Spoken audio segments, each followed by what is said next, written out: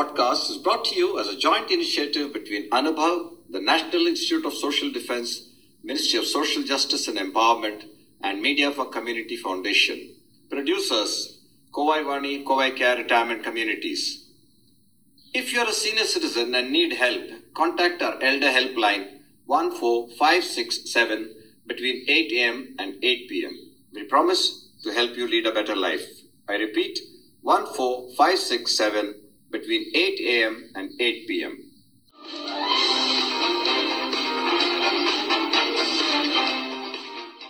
வணக்கம் நேயர்களே. டாக்டர் கிருஷ்ணவேணி அவர்கள் தொகுத்துரைக்கும் திருக்குறள் சாரத்தொடர் உங்களை மிகவும் கவர்ந்ததாக தெரிவித்திருக்கிறீர்கள். நன்றி. இத்தொடரின் அடுத்த பகுதியாக ஒப்புரவு அறிதல் பற்றி டாக்டர் கிருஷ்ணவேணியின் கருத்துக்கள் இதோ. ஒப்புரவு அறிதல் இரண்டாவது பகுதி. இதுல திருவள்ளுவர் என்ன பண்றாருன்னா, ரொம்ப இன்ட்ரெஸ்டிங்கா ஒரு பணக்காரர் இருக்காருன்னு வச்சுக்கோங்களேன். அவர்கிட்ட நிறைய பணம் சேருது. அந்த பணக்காரர் ரொம்ப ஒரு உயர்ந்த தர்ம சிந்தனை உள்ள, ஒப்புரவு மிக்க, அதாவது மற்றவர்களுக்கு உதவ வேண்டும் அப்படின்ற எண்ணம் உள்ள ஒரு பெரியவர். நம்ம பார்க்கலாம், எத்தனையோ ஆர்கனைசேஷன்ஸ், அதோட தலைவர் இருப்பாரு. அவர்கிட்ட ஒரு 3000-4000 பேர் வேலை பார்த்துட்டு இருப்பாங்க. அவங்க அத்தனை பேருடைய வாழ்க்கையிலும் அவர் ஏதோ ஒரு விதமா ஒரு உதவி பண்ணிட்டு இருப்பாரு. சம்பளம் மட்டும் இல்ல, அவங்க குழந்தைங்களோட படிப்பா இருக்கட்டும், அவங்களுடைய வாழ்க்கை வசதிகளா இருக்கட்டும், பல விஷயங்களை யோசிச்சுட்டு இருப்பாரு. அவங்க கம்பெனி சார்ந்தவங்களை மட்டும் இல்ல, பல பேருக்கு பலவிதமான சமூக சேவைகளை அந்த இன்ஸ்டிடியூஷன்ல செய்வாங்க. அந்த மாதிரி ஒரு பெரிய ஒரு நாணயமான ஒரு பணக்காரர் வச்சுக்கோங்களேன். ரொம்ப ரொம்ப ஒரு தர்மம் மிகுந்த, தர்ம சிந்தனை மிகுந்த ஒரு நல்லவர். அவர்கிட்ட பணம் சேர்ந்ததுன்னா அது எவ்வளவு உலகத்துக்கு நல்லது பயக்கும். இது திருவள்ளுவர் ரொம்ப திருப்பி திருப்பி திருக்குறள்ல வலியுறுத்துற ஒரு விஷயம். பல கோணங்கள்ல சொல்ற விஷயம் என்னன்னா, நல்லவர்கள் கிட்ட பணம் சேர்றது சமூகத்துக்கு ரொம்ப நல்லது. ஏன்னா அவங்க அந்த நல்ல வழியில தான் பயன்படுத்துவாங்க. கெட்டவங்க கிட்ட பணம் சேர்றது சமூகத்துக்கு ரொம்ப கெடுதலை உண்டு பண்ணும். ஒருத்தன் என்ன பண்றான், ஒருத்தன் நல்ல சிந்தனை இல்லாதவனா இருக்கான்னு வச்சுக்கோங்களேன். அவன் என்ன பண்ணுவான், அவன்கிட்ட இருக்கிற பணத்தெல்லாம் தீவிரவாத அமைப்புகளுக்கு கொடுப்பான், குண்டு தயாரிப்பான், மக்களை அழிக்க பயன்படுத்துவான், இல்லைங்களா? ஆனா உண்மையிலேயே ஒரு நல்ல டாக்டர் கிட்ட பணம் வந்ததுன்னா என்ன செய்வாரு, அவர் இன்னும் நல்லா மக்களுக்கு இன்னும் வைத்தியத்தை எப்படி நல்லா கொடுக்கலாம் அப்படின்னு பாப்பாரு. மக்களுக்கு இன்னும் வசதிகளை செஞ்சு கொடுப்பாரு. ஒவ்வொரு ப்ரொஃபஷன்லயும் நீங்க எடுத்துக்கலாம். ஒரு நல்ல டீச்சர் கிட்ட பணம் சேர்ந்தா ஒரு 4 பசங்களுக்கு ஸ்காலர்ஷிப் கொடுப்பாரு. நம்ம கண் கூட எத்தனையோ பேரை பார்த்திருப்போம். அந்த மாதிரி இந்த உதவி எல்லாம் நீங்க வெளியில பேப்பர்ல வரணும், அது விளம்பரம் ஃபேஸ்புக்ல வரணும், சோசியல் நெட்வொர்க்ல இருக்கணும்னு அவசியம் இல்லை. சைலண்டா நம்ம வாழ்க்கையில கொஞ்ச நேரம் கண்ணை மூடி உட்காந்து பார்த்தாலே தெரியும் எத்தனை பேர் கொஞ்சம் கூட எந்த பிரதிபலனும் எதிர்பார்க்காம மற்றவர்களுக்கு உதவி உதவி உதவி வாழ்ந்திருக்காங்கன்னு நம்ம தெரியும். நம்மளே இன்னைக்கு வாழ்க்கையில ஒரு நிலைமையில இருக்கும் அப்படின்னு சொன்னா நம்ம அப்படியே ஆகாசத்துலேருந்து குதிக்கல. நம்மளுடைய உழைப்புல, நம்மளுடைய வெற்றியில, நம்மளுடைய முன்னேற்றத்துல எத்தனையோ பேரோட கைகள் இருக்கு. நம்ம அவங்களெல்லாம் நினைக்க கூட மாட்டோம். எத்தனையோ பேர் நம்மளை கை தூக்கி விட்டுருக்காங்க. எத்தனையோ பேர் சரியான வாய்ப்புகளை பத்தி நம்மள்ட்ட சொல்லியிருக்காங்க. எத்தனையோ பேர் நம்ம சோர்ந்து இருந்தப்ப நல்ல வார்த்தைகள் சொல்லி உற்சாகப்படுத்தியிருக்காங்க. அந்த காலத்துல ஏதோ ஒரு 5 ரூபாய் கொடுத்துருப்பாங்க. 5 ரூபாய் இப்ப யோசிச்சு பார்த்தா 5 கோடிக்கு சமம். சரியான நேரத்துல ஒரு அப்ளிகேஷன் ஃபார்ம் வாங்க நமக்கு காசு கொடுத்தவங்க. அந்த மாதிரி நம்ம யோசிக்கிறோம்ல. அந்த மாதிரி ஒரு நல்லவர் கையில பணம் கிடைச்சதுன்னா என்னன்னு சொல்றாரு திருவள்ளுவர். ஊருணி நீர் நிறைந்தற்றே உலகவாம் பேரறிவாளன் திரு. என்ன அழகான பேரு பாருங்க, பேரறிவாளன். நல்ல ஒரு உயர்ந்த அறங்களை பற்றி அறிந்தவன், அவன் தான் பேரறிவாளன். திருன்னு அவனுடைய செல்வம். அவன்கிட்ட இருக்கிற செல்வம் எப்படிப்பட்டதுன்னா, ஊருக்கு நடுவுல இருக்கிற ஒரு குளம், ஊருணி அப்படின்னு சொல்லுவாங்க. அந்த ஊருணி நீர் நிறைந்தற்றே, அந்த குளத்துல தண்ணி நிரம்பிச்சுன்னா என்ன ஆகும்? உலகவாம்னா உலகத்திற்கு நன்மையை ஆர்வத்துடன் செய்கின்ற பேரறிவாளன். அந்த உலகவாம்ங்கிறது பேரறிவாளனுக்கு அடைமொழி. உலகவாம் பேரறிவாளன், உலகத்திற்கு நன்மை புரிகின்ற பேரறிவாளன் திரு. அவனுடைய செல்வமானது எப்படிப்பட்டதுன்னா, ஊருணி நீர் நிறைந்தற்றே. எங்கேயோ காட்டுக்கு நடுவுல ஒரு பெரிய லேக் இருக்கு, ஒரு பெரிய வாட்டர் பாடி இருக்குன்னா பெரிய விஷயம் இல்லை. ஊருக்கு நடுவுல ஒரு தண்ணி நிரம்பின குளம் இருக்கு அப்படின்னு சொன்னா அதை நம்ம தூய்மையா வச்சிட்டு இருந்தோம் அப்படின்னு சொன்னா எல்லாமே இந்த காலத்துல எப்படி சொல்ல வேண்டியது இருக்கு. அந்த நீர் எவ்வளவு தூரம் பயன்படுமோ அப்படி அந்த அறிவாளி, அந்த நல்லவன், அந்த செல்வத்தை முறையாக பயன்படுத்த தெரிந்து கொண்டவன், அவன்கிட்ட சேர்ற செல்வம் சமூகத்திற்கு மிகுந்த நன்மையை பயக்கும். இது மட்டும் இல்ல, இதே மாதிரி 3 எக்ஸாம்பிள் சொல்றாரு திருவள்ளுவர். இது ஒரு எக்ஸாம்பிள், ஊருக்கு நடுவுல இருக்கிற குளத்துல தண்ணி ரம்பின மாதிரி. அப்புறம் பயன்மரம் உள்ளூர் பழுத்தற்றால் செல்வம் நயன் உடையான் கண் படின். நயன் உடையான் அப்படின்னா யாரு? பிறருடைய நன்மையை விரும்பி ஒரு நயமா நடந்துக்கிறான்னா வெரி சென்சிட்டிவ்னு சொல்றோம்ல. நம்மளை சுத்தி இருக்கிற மனிதர்களுக்கு என்ன தேவை, ஒரு குறிப்பறிஞ்சு யாரும் கேட்காமலேயே, யாரும் சொல்லாமலேயே, இந்த நேரத்துல இந்த சூழ்நிலையில இவங்களுக்கு இதுதான் வேணும் அப்படின்னு யோசிச்சு அந்த மாதிரி ஒரு ரொம்ப ஒரு யோசிச்சு செய்யக்கூடிய ஒருத்தனுடைய பணமானது அவன்கிட்ட செல்வம் சேர்ந்ததுன்னா ஒரு பயனை தரக்கூடிய நல்ல மரம், ஒரு நிறைய பழங்களை கொடுக்கக்கூடிய ஒரு மரம், அந்த மரம் ஊருக்கு நடுவுல பழுத்தா எப்படி இருக்கும்? பல பேர் அந்த பழங்களை அதோட ஃப்ரூட்ஸை பல பேர் அனுபவிப்பாங்க. அதே மாதிரி ஒரு நல்லவனிடம் சேர்கின்ற செல்வம் பல பேருக்கு பயன்படும் அப்படின்னு திருவள்ளுவர் சொல்றாரு. அடுத்த குறள் சொல்றாரு, மருந்தாகி தப்பா மரத்தற்றால் செல்வம் பெருந்தகையான் கண்படின். என்னென்ன பேர் சொல்றாரு பாருங்க. நயனுடையான்னு சொல்றாரு, பேரறிவாளன்னு சொல்றாரு, பெருந்தகையான்னு சொல்றாரு. பெருந்தகையான்னா என்ன? பிராட் மைண்டட், பரந்த மனப்பான்மை உடையவன். அவன்கிட்ட செல்வம் வந்ததுன்னா தப்பா மருந்தாகி மரத்தற்று. தப்பானா என்னது? தவறுகளை நீக்குகின்ற மருந்தாகி. ஒரு மரத்துல பாத்தீங்கன்னா ஒரு மரத்தோட பட்டை, வேறு, இலைகள், அதோட என்ன சொல்றது, பழங்கள், பூக்கள், எத்தனையோ மருத்துவ குணம் நிறைந்த மரங்கள் இருக்கு. அந்த மரத்தை தேடி ரொம்ப அலைவாங்க. பாத்தீங்கன்னா இந்த நம்மளுடைய பாரம்பரிய மருந்துகள் செய்யறதுக்காக அந்த மரம்லாம் எங்கேயோ ஊரு காட்டுக்கு நடுவுல இருக்கும். அவ்வளவு ஈஸியா ஆக்சசிபிளா இருக்காது. ஆனா அந்த மாதிரி ஒரு நல்ல மருந்து மரம், அந்த மருந்து மரம் ரொம்ப என்ன சொல்றது, அவைலபிளா இருக்குன்னு வச்சுக்கோங்களேன். அந்த மாதிரி இந்த பெருந்தகையான், இந்த பரந்த மனப்பான்மை உடையவன் கிட்ட இருக்கிற செல்வம் என்ன பண்ணும் அப்படின்னா, எப்படி தப்பாம ஒரு மருந்து மரம் அதுகிட்ட இருக்கிற அந்த பொருட்கள்லாம் வச்சு நம்ம சாப்பிட்டோம்னா நம்மளோட வியாதி நீங்குமோ, அதே மாதிரி தப்பாமல் இவனுடைய செல்வம் நிச்சயமா மக்களுக்கு பயன்படும். நம்ம பார்க்கலாம் எத்தனையோ ஆர்கனைசேஷன்ஸ், பிரைவேட் ஆர்கனைசேஷன்ஸ், கவர்மெண்ட்ல எத்தனையோ செய்யறாங்க. ஆனா கவர்மெண்ட்டை தவிரையும் பிரைவேட்டா எத்தனையோ பேர் நல்ல நல்ல காரியங்கள்லாம் செஞ்சுட்டு இருப்பாங்க சைலண்டா. பாத்தீங்கன்னா அதெல்லாம் பத்தி தான் திருவள்ளுவர் இங்க சொல்றாரு. ஒரு நல்லவர்கிட்ட பணம் சேர்ந்தா அவரால சமூகத்திற்கு எவ்வளவு நல்ல நன்மை. நம்ம கிட்ட இருக்கிற பணத்தை வச்சு நம்ம என்ன செய்யணும்? இது ரெண்டு தான். அப்புறம் ஒரு விஷயம் சொல்றாரு திருவள்ளுவர், இடனில் பருவத்தும் ஒப்புரவிற்கு ஒல்கார் கடன் அறி காட்சியவர்.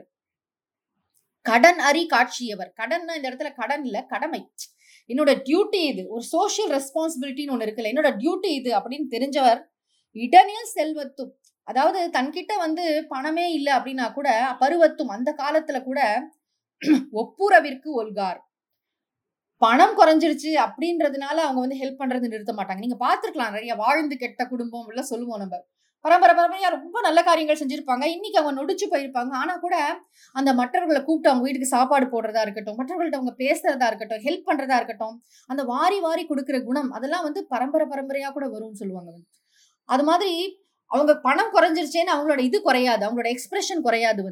எப்படியாவது மற்றவர்களுக்கு நல்லது பண்ணணும்னு நினைப்பாங்க. அதுக்கும் பணத்துக்கும் சம்பந்தம் இல்லை. பணம் தாண்டி எத்தனையோ விதங்கள்ல நம்மளால மக்களுக்கு உதவ முடியும், மற்றவர்களுக்கு உதவ முடியும். அப்புறம் திருவள்ளுவர் 9வது குறட்பால சொல்றார், நயனுடையான் நல்கூர்ந்தான் ஆதல் செய்யும் நீர செய்யாது அமைகலாவாறு. இப்போ ஒருத்தர் நல்லா மற்றவர்களுக்கு ஹெல்ப் பண்ணக்கூடிய ஒரு டெண்டன்சி உள்ளவனா இருக்கான், அவங்கிட்ட வறுமை வந்துடுச்சு, பாவர்ட்டி, கஷ்டப்படுறான், பணத்துக்கு கஷ்டப்படுறான் அப்படின்னு சொன்னா அப்போ என்ன ஆகும்னா, எதுக்கு வருத்தப்படுவானா, ஐயோ என்னோட ஃபேமிலியில எல்லாரும் சாப்பாட்டுக்கு இல்லாம கஷ்டப்படுவாங்க அப்படின்னு நினைக்க மாட்டான். என்னால இவ்வளவு நாள் நான் செஞ்சுட்டு வந்திருந்த தான தர்மங்களை செய்ய முடியலையே அப்படின்னு நினைச்சுதான் வருத்தப்படுவானா. என்ன ஒரு ஆழமான விஷயம் பாருங்க. எனக்கு இல்லையே அப்படின்னு நினைச்சு வருத்தப்படுறது இல்ல, மற்றவர்களுக்கு கொடுக்கறதுக்கு என்கிட்ட இல்லையே அப்படின்னு நினைச்சு வருத்தப்படுறது. இடைவிடாது செயல் புரியும் பண்பை வளர்க்கும் பொதுநல தொண்டை செய்ய முடியாமல் போச்சே அப்படின்னு வருத்தப்படுவானா. பொதுநல தொண்டு, அதான் மற்றவர்களுக்கு நான் செஞ்சுட்டு இருந்தேன் இல்லையா, என்கிட்ட நல்ல ஒரு பண ஃப்ளோ இருந்தப்ப நான் எல்லாருக்கும் எல்லாம் பண்ணிட்டு இருந்தேன், இன்னைக்கு நான் நொடிச்சு போயிட்டேனே அப்படின்னு. அப்ப கூட இது இது கிடையாது, ஆமா அப்போ எல்லாருக்கும் செஞ்சு கடைசியில என்ன ஆச்சு, நானே பிச்சை எடுக்கிறேன்லாம் எனக்கு வந்துட்டேன் அப்படின்னு ஒரு சோர்வு இல்லை. என்கிட்ட இருந்து பணம் இருந்தப்ப நல்லா செஞ்சல, இப்ப செய்ய முடியலையே, இன்னும் மறுபடியும் பணம் வந்தா நல்லா செய்வேன் அப்படிங்கிற ஒரு ஊக்கம். இது நம்ம நிறைய இந்த நாயன்மார்கள் வரலாறுல எல்லாம் பார்க்கலாம். கடைசி குறள்ல சொல்றாரு திருவள்ளுவர், ஒப்புரவினால் வரும் கேடெனின் அகுதொருவன் விற்றுக்கோள் தக்கது உடைத்து. ஒப்புரவுனா என்ன? பொது நல தொண்டு, மற்றவர்களுக்கு நாம செய்யற தொண்டு.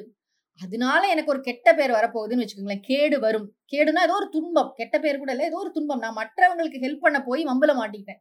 இப்ப யாரோ ஒருத்தங்க நான் ரோட்ல போயிட்டே இருந்தேன், யாரோ ஒரு ஆக்சிடென்ட் ஆகி கிடக்காங்க, எல்லாரும் மாதிரியும் நானும் போட்டோ எடுத்து அதை சோசியல் மீடியால போடாம உடனே அவங்களை எடுத்துட்டு போய் நான் ஹாஸ்பிட்டல் அட்மிட் பண்றேன் அப்படின்னு சொன்னா, தென் ஐ எம் இன் ட்ரபிள். நான் அவங்கள உரியவங்க சேர்ற வரைக்கும் அவங்கள எல்லாத்துக்கும் நான் ஆன்சரபிள். இது எனக்கு தேவையில்லாத ஒரு சிக்கல், ஒரு கஷ்டம், ஒரு துன்பம். எத்தனை பேர் இப்படி யோசிக்கிறாங்கல்ல? திருவள்ளுவர் என்ன சொல்றாருன்னா, அதனால உனக்கு கெடுதல் வந்தாலும் பரவாயில்ல, உன்னை வித்தாவது தன்னை விற்றுக்கோள் தக்கதுடைத்துங்கிறார். உன்னை வித்தாவது நீ வந்து அந்த துன்பத்தை நீ வந்து அனுபவி, பரவாயில்ல. இதனால ஒரு பெரிய என்ன சொல்றது, இதனால ஒரு பெரிய நன்மை இருக்கு. வந்து எல்லாரும் அப்படி நினைச்சிட்டா என்ன ஆயிடும், எனக்கு என்ன அப்படின்னு வாழறது வந்து ரொம்ப ஒரு பெரிய வாழ்க்கையா? அப்படி இல்லை. ஒரு இடத்துல வந்து என்ன சொல்றது, ரைசிங் டு த அகேஷன் போல டக்குன்னு என்ன பண்ணணும், ஒருத்தர் விழுந்துட்டாரா உடனே அவரை பிடிச்சி தூக்கணும், ஆம்புலன்ஸ்க்கு ஃபோன் பண்ணணும், பதறணும், ஓடணும், அங்க போடணும், என்ன பண்ணணும், அவங்க ஆள்கள் வர வரைக்கும் அவங்களுக்கு எப்படி ஹெல்ப் பண்றதுன்னு பார்க்கணும். அது இல்ல மனித நேயம். இந்த இன்னைக்கு சொசைட்டில ரொம்ப குறைஞ்சிட்டு வர விஷயம் என்னன்னா மனித நேயம், மனித தன்மை. இதை விட்டு ரொம்ப தூரம் விலகி போயிட்டு இருக்கும். என்னன்னாலும் சரி அதை வந்து உடனே நம்ம பார்த்து ஒரு போட்டோ எடுத்து சோசியல் மீடியால போட்டுடணும். அதனால யாருக்கு என்ன பிரயோஜனம்? நீங்க அவேர்னஸ் கிரியேட் பண்ணதெல்லாம் வேற ஒரு ஆள் செத்துட்டு இருக்கான் அவங்க முன்னாடி வந்து, அப்ப அவங்களுக்கு நீங்க எப்படி ஹெல்ப் பண்ணணும்? என்னுடைய ரோல் என்னது? அது இப்போ ஏதாவது ஒரு பிரச்சனைனா உடனே போலீஸ் ஸ்டேஷன், கோர்ட்டு, இதுக்கெல்லாம் அலையறதுக்கு யாருக்கு சார் தெம்பு இருக்கு? நம்ம இதை வந்து கண்டு காணாத போறது தான் நமக்கு நல்லது. இப்படிதான் மெஜாரிட்டி பீப்புள் திங்க் பண்றாங்க. ஆனா திருவள்ளுவர் சொல்றாரு, மற்றவர்களுக்கு ஹெல்ப் பண்றதை நிறுத்தாதீங்க. அது பணத்தாலையும் சரி, உடம்பாலையும் சரி, சொற்களாலையும் சரி, உங்களோட நேரத்தை கொடுத்து என்ன வகையில. ஒன்றும் இல்லை, இப்போ நம்ம வீட்டில் சாப்பாடு செஞ்சுட்டோம், கொஞ்சம் நிறைய 5-6 பேருக்குள்ள சாப்பாடு மீஞ்சிருச்சுன்னா உடனே அதை எடுத்துட்டு போய் யாருக்கு பக்கத்துல இருக்க வாட்ச்மேனுக்கு கொடுக்கணுமா, எங்க கொடுக்கணும் பார்த்து அதை கொடுக்கறது கூட ஒரு நல்ல மனசு தானே. இல்ல அந்த காலத்துல ஃப்ரிட்ஜ் கண்டுபிடிக்கிறதுக்கு முன்னாடிலாம் என்ன செஞ்சாங்க நம்மளுடைய உறவினர்கள்லாம், நம்மளோட குடும்பத்தினர்லாம், அதை வந்து கண்டிப்பா சுத்தி இருக்கிறவங்களுக்கு கொடுத்தாங்க, வறுமையில இருக்கிறவங்களுக்கு கொடுத்தாங்க, மாட்டுக்கு வச்சாங்க. எப்படியோ அந்த உணவை வந்து வேஸ்ட் ஆகாம பாத்துக்கிட்டாங்க. இன்னைக்கு நம்ம ஃப்ரிட்ஜ் வந்தப்பறம் நம்மளோட மனசே குறுகிடுச்சு. எல்லாத்தையும் எடுத்து உள்ள வச்சு அப்புறம் அதனால இன்னும் கொஞ்சம் நிறைய வியாதியை வர வச்சு மறுபடியும் ஹாஸ்பிட்டல் தான் போயிட்டு இருக்கோம். வந்து அந்த உணவு வந்து கெட்டு போறதுக்கு முன்னாடி மற்றவர்களுக்கு கொடுக்க கூட ஒரு மனசு வேணும். மற்றவர்களுக்காக நம்ம சமைச்சு கொடுக்கறது ஐடியல். நான் வாரத்துல 10 பேருக்கு நான் சமைச்சு கொடுப்பேன், ஒரு வேளை லஞ்ச் நான் எடுத்துட்டு போய் பிச்சைக்காரங்களுக்குலாம் கொடுப்பேன் அப்படிங்கிறது ரொம்ப உயர்ந்த விஷயம் இல்ல. அதே மாதிரி என் வீட்டில் கொஞ்சம் சாப்பாடு எக்ஸஸ் ஆயிடுச்சு, நான் உடனே அதை வந்து ஒரு ஆர்ஃபனேஜ்க்கு அனுப்புறேன். யார் எங்க சாப்பிட்ற டிசர்விங் பீப்புள் இருக்காங்களோ டக்குன்னு அந்த இடத்துக்கு அதை வந்து அந்த ஃபுட்டு வேஸ்ட் ஆகாம பார்த்துப்பேன் அப்படிங்கிறது ஒரு நல்ல விஷயம். ஆனா எனக்கு கேட கட்டு போகுது, எனக்கு என்ன வந்தது அப்படின்னு இருக்கிறது வந்து ஒரு அலட்சியமான மனப்போக்கு. அப்படி இருக்கக்கூடாது அப்படின்னு திருவள்ளுவர் வந்து நம்மளால எவ்வளவு முடியுமோ பணத்தாலையும், உடம்பாலையும், பேச்சாலையும், செயல்களாலையும் நம்மளால மற்றவர்களுக்கு எவ்வளவு உதவி செய்ய முடியும். அண்ட் எந்த எதிர்பார்ப்பையும் எதிர்பார்க்காம, எந்த பதில் உதவியையும் எதிர்பார்க்காமல், அண்டர்லைன், இது ரொம்ப முக்கியம். மற்றவங்க எனக்கு என்ன செய்வாங்க, இதனால எனக்கு என்ன கிடைச்சது, இதனால எனக்கு என்ன கிடைச்சதுன்னு கேட்காம, இது ஒரு வாய்ப்பு, இது ஒரு ஆப்பர்ச்சுனிட்டி, இது என்னோட டியூட்டி அப்படின்னு நினைச்சு செய்யறவங்க இருக்காங்கல்ல, அவங்க தாங்க இந்த உலகத்துல உண்மையிலே பாருங்க 100 வருஷம் 200 வருஷம் கழிச்சு கூட அவங்க பேர் இருக்கும் இந்த உலகத்துல. வந்து எங்க தாத்தா தான் வந்து இந்த ஊருக்கே வந்து ரோடு போட்டாங்க, எங்க அப்பா வந்து தன்னோட வீட்டையே இந்த ஸ்கூலுக்கு கொடுத்தாங்க. எத்தனை கிராமத்துல போய் கேளுங்க, ஒவ்வொருத்தர் இதுலயும் ஏதோ சின்ன தியாகங்கள், பெருசா அது யாரோ ஒரு தனி மனிதர் வந்து ஒரு பரந்த மனசோட இருந்ததுனால தாங்க இன்னைக்கும் வந்து எத்தனையோ ஊர்கள்ல சின்னதாவது வசதிகள்லாம் வர ஆரம்பிச்சிருக்கு. வந்து அந்த மாதிரி ஒரு பரந்த மனப்பான்மை நமக்கு வரணும். மற்றவர்களுக்கு உதவக்கூடிய ஒரு உயர்ந்த சிந்தனை நம்ம மனசுல எப்பயுமே இருக்கணும். நம்ம என்னைக்குமே மனசு உடைஞ்சு போயிடக்கூடாது. ஐயோ நான் ஹெல்ப் பண்ணி என்னத்தை கண்டேன், நான் ரொம்ப ஸ்மார்ட்டா இருக்கணும் இந்த உலகத்துல, அப்படிலாம் முடியாது. நம்ம ஆக்சிடென்ட் ஆகி படுத்தோம்னா யாரோ ஒருத்தங்க நமக்கு பிளட் கொடுக்க போறாங்க, அந்த பிளட்டை நீங்க ஒரு நாளைக்கு காசு கொடுத்து வாங்கவே முடியாது. நீங்க மனித ரத்தத்துக்கு வந்து நீங்க விலையே போட முடியாது. அது கிடைக்கிறது வந்து என்னது, அது யாரோ ஒருத்த மனசு வந்து கொடுத்துருக்கான். வந்து அது நீங்க சொல்லலாம், நான் இந்த யூனிட் இந்த விலை கொடுத்து வாங்கினேன், கிடையாது. நமக்கு யாரோ அந்த நேரத்துல ஹெல்ப் பண்ண ரெடியா இருக்காங்க. அதுதான் ரொம்ப பெரிய பிளெஸிங். இதை நம்ம புரிஞ்சுக்கிட்டு, நம்ம உலகத்துல எல்லாரும் தனித்தனியா யாருமே இல்லை, எல்லாரும் ஒருத்தர் சார்ந்துதான் வாழ்ந்துட்டு இருக்கோம் இந்த உலகத்துல. நம்ம காலையில குடிக்கிற டீல ஆரம்பிச்சு எல்லாமே எத்தனையோ பேரோட உழைப்பு அதுல இருக்கு அப்படிங்கிறத புரிஞ்சுக்கிட்டு, நம்ம ரொம்ப மனசை வந்து கொஞ்சம் நல்லா பிராடா வச்சுக்கிட்டு நல்ல ஹெல்பிங் டெண்டன்சியோட இருக்கணும் அப்படின்னு தான் திருவள்ளுவர் வந்து இந்த ஒப்புரவு அறிதல் அதிகாரத்துல சொல்றாரு. வணக்கம். மிகவும் அழகாக எளிமையாக திருக்குறளின் சாரத்தை எடுத்துரைத்ததற்கு மிகவும் நன்றி டாக்டர் கிருஷ்ணவேணி. கோவை வாணியின் சார்பாக உங்களுக்கு மீண்டும் நன்றியை தெரிவித்துக் கொண்டு உங்களிடமிருந்து விடை பெறுவது ரேவதி பாஸ்கர். இந்த வலையொலி அனுபவ், தேசிய சமூக பாதுகாப்பு நிறுவனம், சமூக நீதி மற்றும் அதிகாரமளித்தல் அமைச்சகம் மற்றும் மீடியா ஃபார் கம்யூனிட்டி ஃபவுண்டேஷன் இவர்களின் கூட்டு முயற்சியாக உங்களிடம் கொண்டு வரப்பட்டது. திட்ட ஒருங்கிணைப்பாளர்கள் டாக்டர் ஆர் ஸ்ரீதர் மற்றும் ஆலோக் வர்மா அவர்கள். வானொலி ஒருங்கிணைப்பாளர்கள் பூஜா முராடா, கௌசல்யா மற்றும் சாய் சுதா அவர்கள். தயாரிப்பாளர்கள் Kovai Vani, Kovai care retirement communities. நீங்கள் ஒரு மூத்த குடிமகனாக இருந்து உதவி தேவைப்பட்டால் எங்கள் எல்டர்லைன் ஹெல்ப் லைனை தொலைபேசி எண் 145667 தொடர்பு கொள்ளவும். காலை 8 மணி முதல் இரவு 8 மணி வரை ஒரு சிறந்த வாழ்க்கையை வாழ உங்களுக்கு உதவி செய்ய நாங்கள் உறுதி அளிக்கிறோம். மறுபடியும் கேளுங்கள், தொலைபேசி எண் 145667 காலை 8 மணி முதல் இரவு 8 மணி வரை. That's all for today, folks. Be safe. Fight COVID with 2 vaccinations. Wear a mask when you go out. Keep safe distance. Observe proper hygiene. We must win. We will win. Thank you.